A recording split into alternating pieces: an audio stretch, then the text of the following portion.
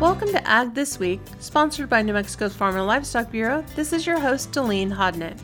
This week's edition features an on-the-ground report from the New Mexico Livestock Board, a review of research into mobile matanzas, an update on board trainings hosted by the New Mexico Farm and Livestock Bureau, and we wrap up with a look to the next generation with the newly elected state FFA president. The New Mexico Livestock Board is considering proposed new rules that would provide the state agency with regulatory authority over an in-state meat and poultry inspection program. New Mexico Farm and Livestock Bureau supports this effort since it would provide economic activity in the agricultural sector while alleviating meat processing bottlenecks currently experienced by beef producers.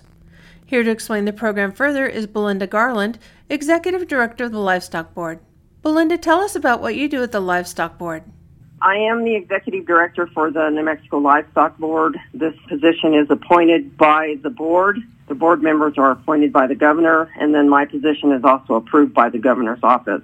I oversee all the activities surrounding the New Mexico Livestock Board. Right now, our major function is field inspection, and we are in the process of setting up the in-state meat inspection program. So what do the proposed meat inspection program rules do? Well, the rules basically set the groundwork for the meat and poultry inspection program within the state of New Mexico. They give the New Mexico Livestock Board regulatory authority to begin setting up the program itself. So with the program, the USDA Food Safety Inspection Service, also known as FSIS, has federal preemption over all meat and poultry inspection programs across the United States. Under the federal preemption, there is the requirement that all state meat and poultry inspection programs must be at least equal to in regulatory and enforcement authority to the CFRs, which are the codes of federal regulations, thus meaning the federal regulations will be enforced by the state of New Mexico. These rules that we are proposing to adopt in June set that groundwork for meeting those requirements of at least equal to. As the program progresses, the state rules may be expanded on to better fit the specific needs of New Mexico. And also these rules begin opening the doors for economic development across the state, thus meaning that producers can start thinking about that they might have co-op agreements or work together or even just individually set up processing plants. Or if they have a processing plant that they can work with, they can begin setting up feed yards across the state, which enables them to ship their cattle locally to be put into feed yards instead of maybe having to ship them to the panhandle area to where they are fed and processed. It also gives some economic development to the grain producers around the state that they can sell their grain locally to the ranchers. That's terrific. Sounds like it would stimulate a lot of economic activity. Will there be any training or assistance provided to business owners to help them learn about the requirements proposed in the rule? There are some initial thoughts on that. The first one being that New Mexico State University is in the process of reestablishing a meat processing plant in Las Cruces. We have had some preliminary discussions that involve the New Mexico Livestock Board working with the university to provide training to the meat and poultry inspections as well as the public. Another initial thought is that the New Mexico Livestock Board meat and poultry inspection program will have 1 or 2 training and compliance officers. Those staff members could potentially provide support to the business owners. We will not be able to provide business decisions advice for the owners out there. However, we can provide guidance on how to meet the minimum requirements of setting up a processing plant. So what are the next steps in developing this program once the rulemaking is complete? Well, currently, the most important step, of course, is adopting the rules. Those rules are currently being advertised for a public hearing, which will be held on June 13th at 1 o'clock p.m. in conjunction with the New Mexico Cattle Growers Association meeting and the New Mexico Livestock Board meeting. The meeting is to be held in Ruidoso at the Convention Center.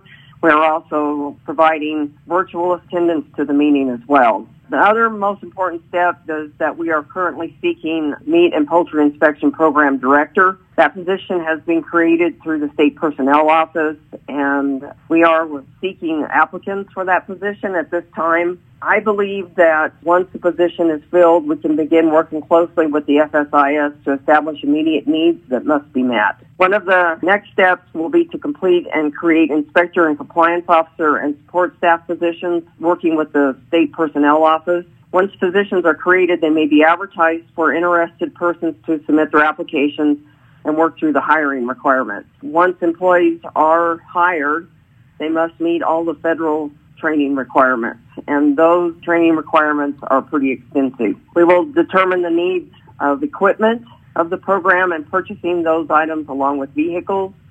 The inspectors will be working out of their homes and vehicles, thus cutting down on office space needs.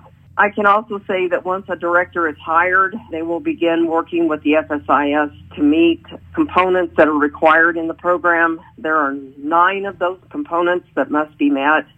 And once they are met and a cooperative agreement is entered into with the FSIS, they are audited on an annual basis. And those 9 components consist of statutory authority and food safety, inspection system, pre- and post-mortem, sampling, staffing, training, and supervision, humane handling, compliance, lab methods and quality assurance, civil rights, and financial accountability. So those are pretty extensive components that must be met, and the director will be required to ensure that we meet those and sustain those. So we will also be working with FSIS on IT requirements. We will be required probably to purchase some IT equipment from FSIS that meet their standards and their reporting needs. And we are also in the process now of reestablishing and purchasing IT equipment such as servers to meet those needs. Right now, I am seeing a lot of interest in this program statewide. I think one of the most important things that I want to advise the public of is that we will not be able to set up this program and succeed in it unless we are meeting the FSIS minimum requirements, the at least equal to. We will not be able to circumvent or delete those requirements. We believe that working one-on-one with a state agency will be much more agreeable to the people who are trying to establish these processing plants. Thank you, Belinda. New Mexico Farm and Livestock Bureau encourages you to comment on the rules, which can be found on the New Mexico Livestock Board website. Another way to increase meat processing in the state is through mobile matanzas. Georgie Ellis joins us to discuss her research in this area. Hi, my name is Georgie Ellis. I am from Las Cruces. I recently graduated with my master's in agriculture with a concentration in agribusiness. My research was over mobile slaughter in the state of New Mexico and just kind of seeing the potential for it and seeing where it would lead the state. Initially, Jeff Woody came to me, and the New Mexico Department of Agriculture really wanted me to basically see the possibility and the potential for it for the state of New Mexico. It was based off of the House Memorial 1 that was taken to the legislature last year, and just calling for the economic analysis, and from there I gave the New Mexico Department of Ag my own economic analysis feasibility study, which was really different for me. It was a big thing for me to do. And from that, I kind of spun it for my creative component from my master's, and I was able to see the potential for success within the beef cattle industry and whether or not beef cattle producers would use it. It was really interesting. There's actually a lot that went into it. I did the research for about a year. I started on May 15th last year and just wrapped it up on April 26th. First, I conducted several interviews, 2 separate rounds of interviews. The first was with Mobile Matanza affiliates. So the Mobile Matanza was actually based at a Taos, and it was the first federally inspected unit, mobile slaughter unit in the state of New Mexico. So it was really interesting to see and hear about their experiences since they are from New Mexico, and they were doing exactly what my research was kind of proposed to do. So I wanted to get all their insight, what worked for them, what didn't work for them, and the kind of barriers that they had to go through in order to be successful.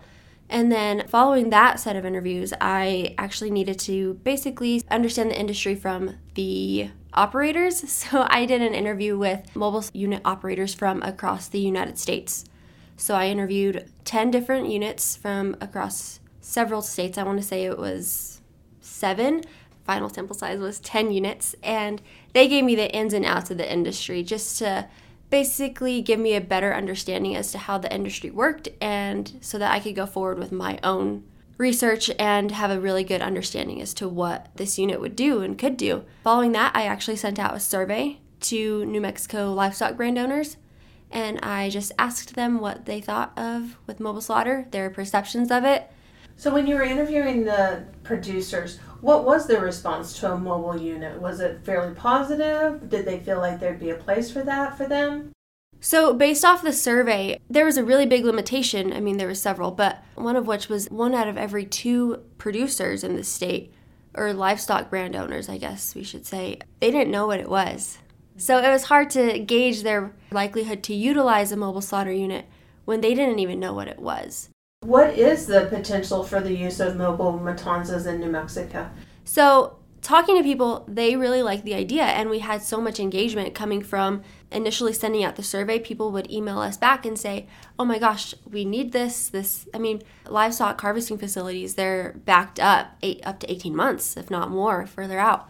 But according to my research, it was kind of difficult to gauge whether or not somebody would want to use it.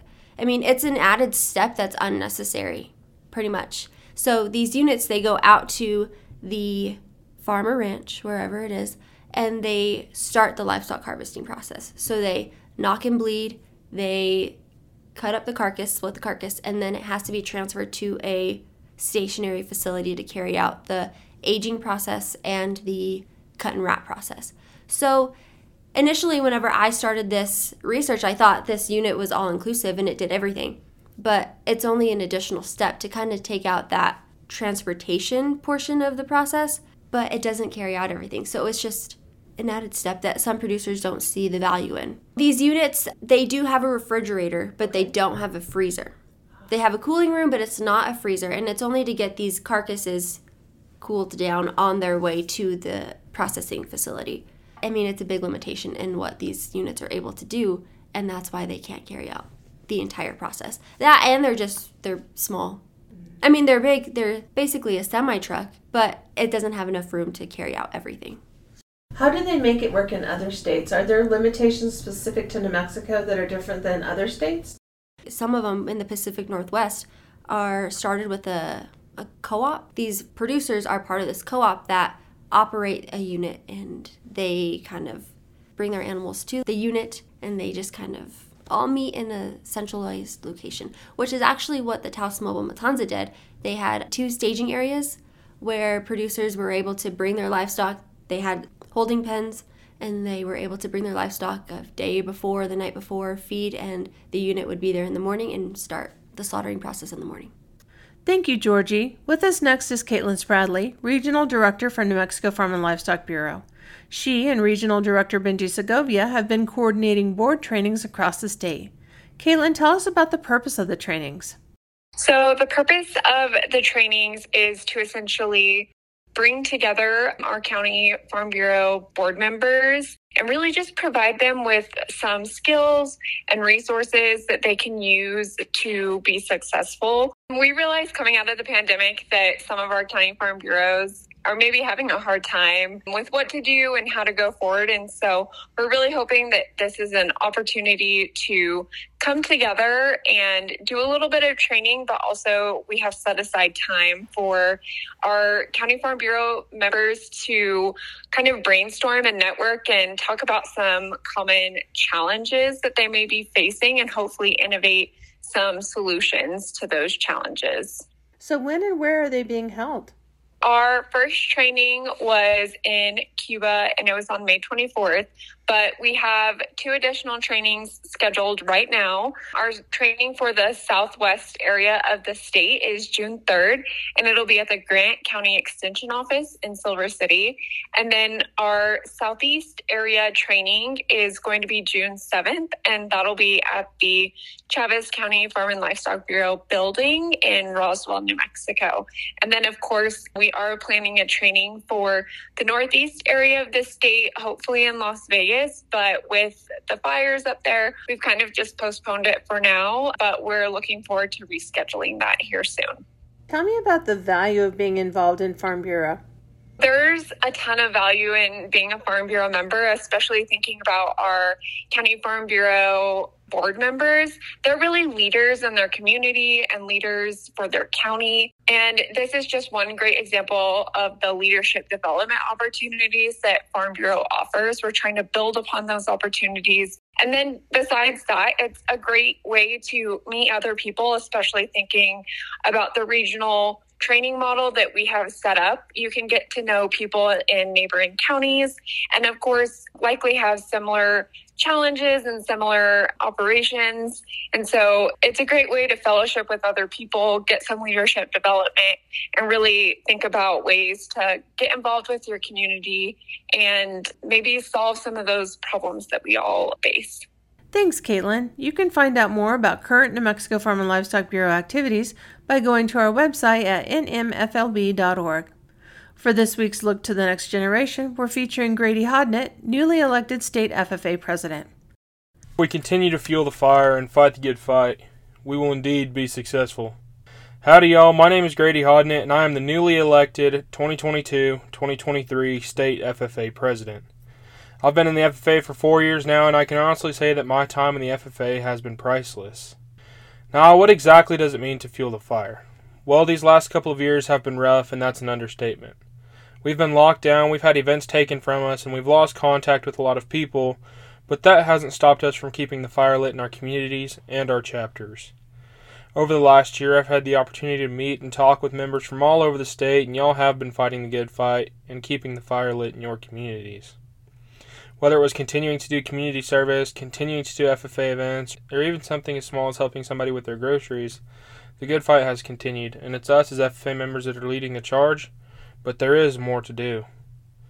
There will be several things I work towards this year. For example, I want to start several statewide campaigns that work to achieve an overall greater awareness of the importance of mental health. Whether this be through social media or having guest speakers at our events, it's more important than ever that we check in with one another. Another thing I want to implement is adding an emphasis on working with organizations like Ag in the Classroom to advocate the agricultural industry to our younger generations. Whether this be in the classrooms at our local elementary schools or Ag Days at the local middle schools, these kids have the potential to be the next generation of FFA members, and with programs such as Ag Day, Ag Literacy programs, and farm tours, kids who may not have had exposure to agriculture are able to learn more about the industry that we all love. And I would like to help you share your story and fight the good fight in any way that I can. My name is Grady Hodnett, and I am so proud to serve this organization. Thanks, Grady. We appreciate your leadership. This has been Delene Hodnett with New Mexico Farm and Livestock Bureau's Ag This Week.